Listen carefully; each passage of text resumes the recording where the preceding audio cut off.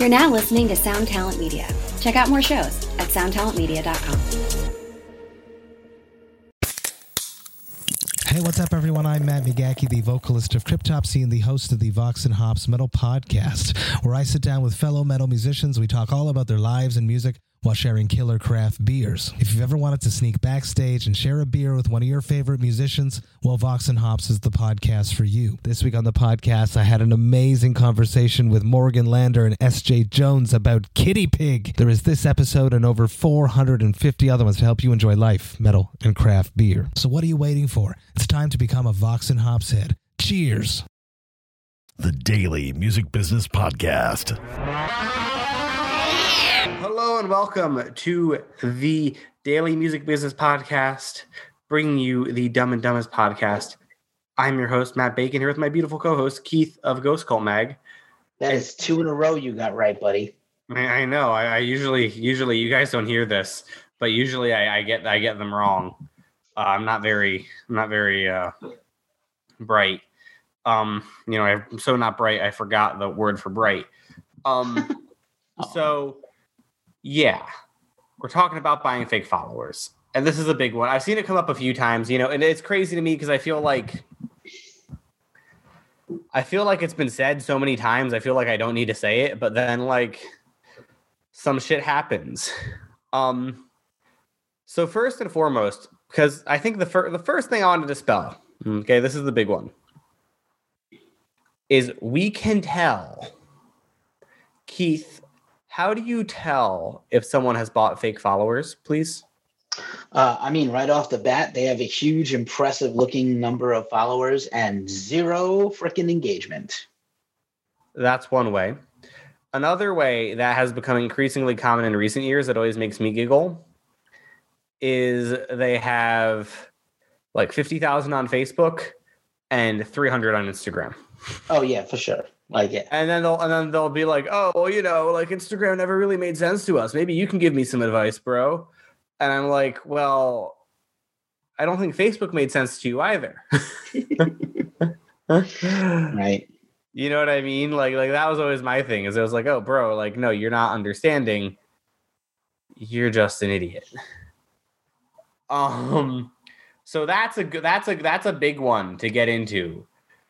So first of all, Keith, could you explain now that we've gone into that, now that we've gone into the fact that we can tell, can you explain why it's bad? Because a lot of people seem to think it makes you more likely to get real opportunities, or, even if that's not the case, at least the algorithm then thinks it's smart to show you to more people or whatever. Why are those things wrong? Yeah, in my soul, you couldn't hear it, but my soul just now went, nah, the algorithm knows. They know you're fucking fake. This is a common problem. This is the thing. I get that there's kind of a measuring contest going on. You look at somebody you want to compare yourself to. Oh, this band just got signed and they have 100,000 footprint on social.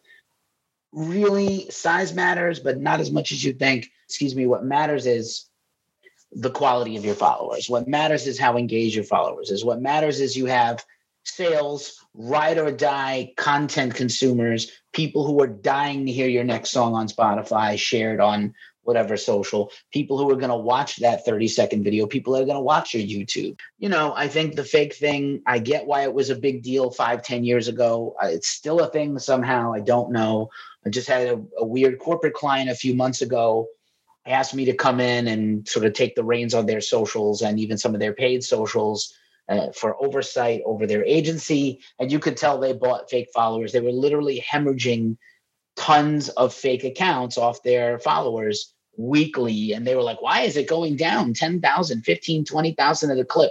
Because you bought fake followers, probably 200,000 of them, and now you're paying the price. This is a major corporate brand, and it looks terrible. I was like, all your competitors see this, and they're laughing at you.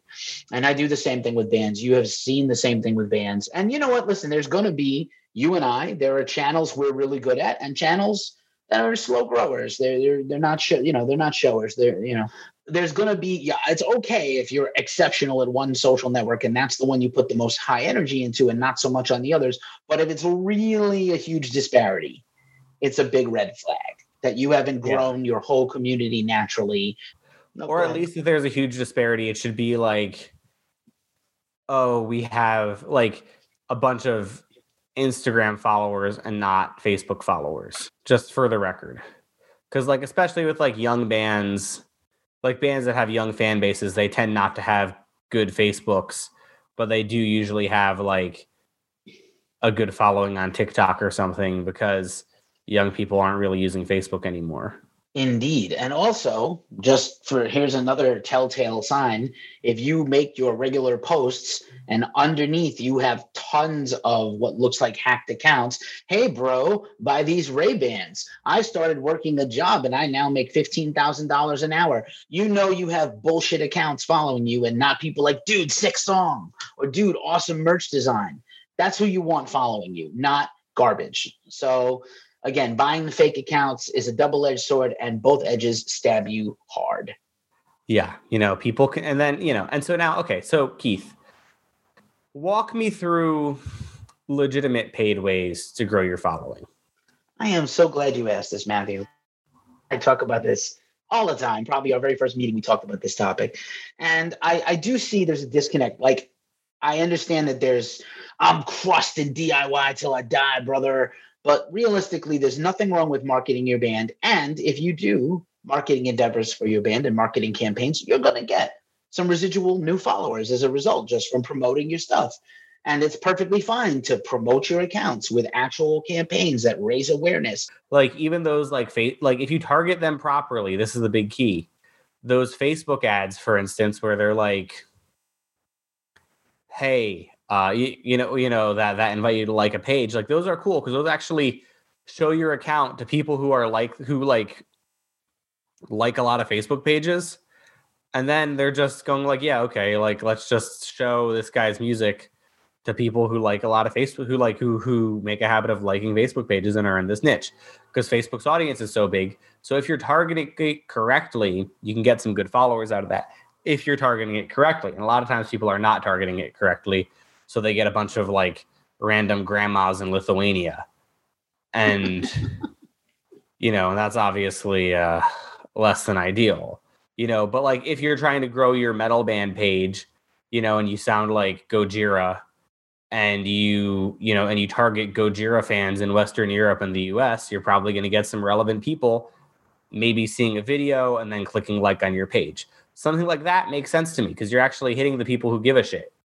You know what I mean? Like this is the thing that always drives me crazy is like there are legit ways to do this. Same with the Instagram ads are even easier, right? Because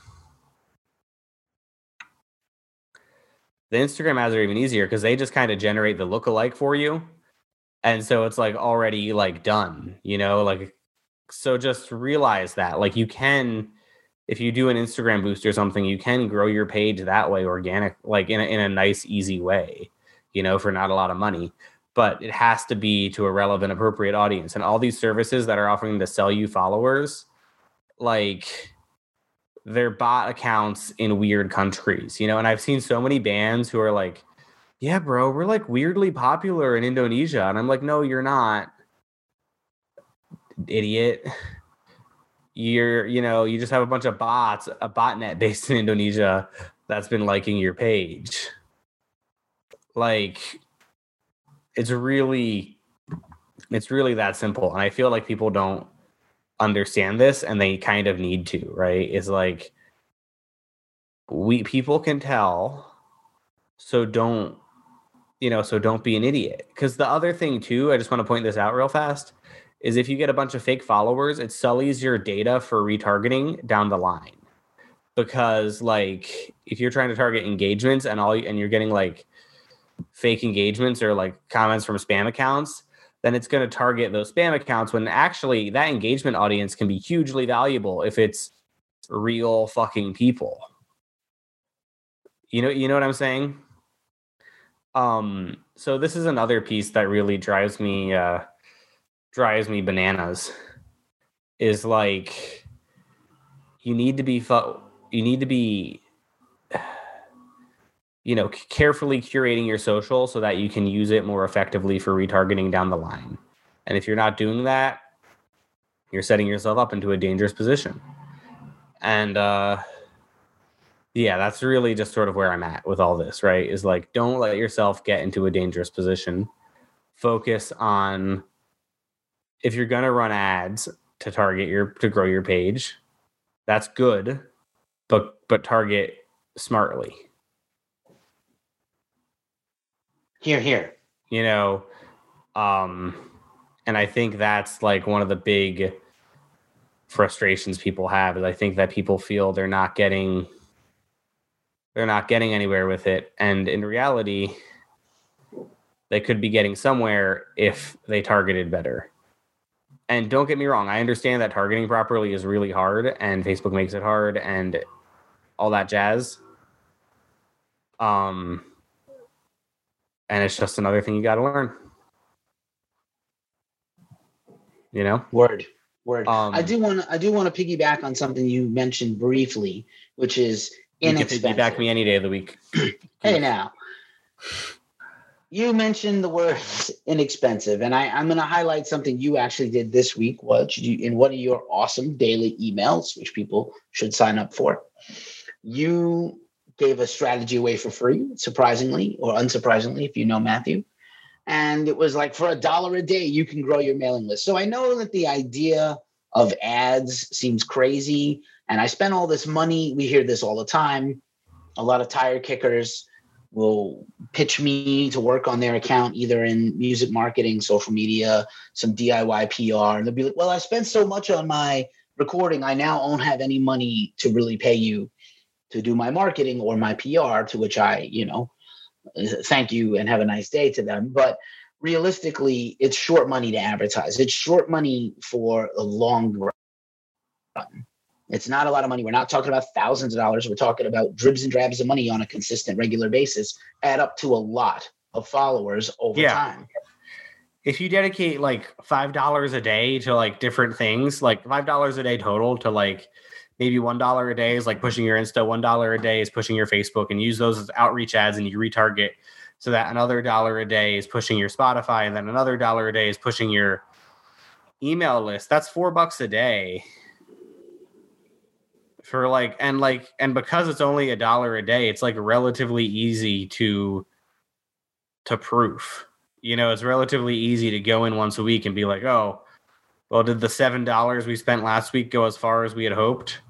And then it's easy to be like, nah, it didn't. Or, oh, yes, it did. Hell yeah. And you can do that with Facebook ads.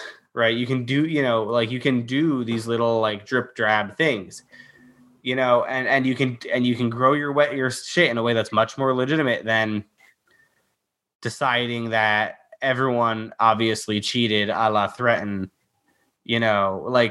I was just watching this thing my friend Corey DeSavior posted on TikTok, who you should definitely follow on TikTok and the Gram if you are so inclined. But Corey was saying, like, if ads aren't working for you, you're either not targeting them right or you have a lame product. And like, that's also a big thing, just as a final note, right? Is like, sometimes you just have a lame product, bro. And sometimes it's like sometimes I've been there trying to help a client, and I'll hit up a buddy, and the buddy will be like, bro, there's no way to make this look cool. Which like sucks to hear, but sometimes you need your buddy to be like, nah, this is never going to work. Like, nobody is ever going to think this band is cool. You know what I mean? And that sucks to say, but like, also it has to be said, because sometimes your band will never be cool.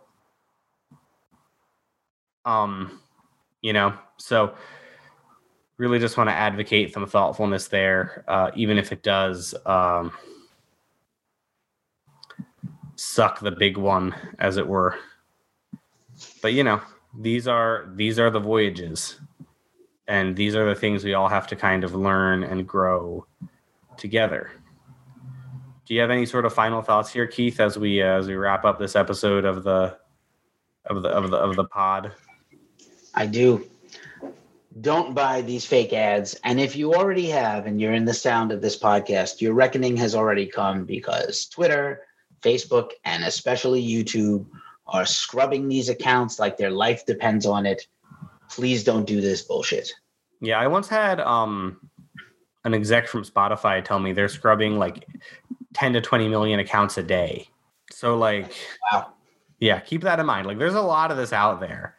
Don't buy into it, because it's in the process of being scrubbed every day by people much smarter than you or me.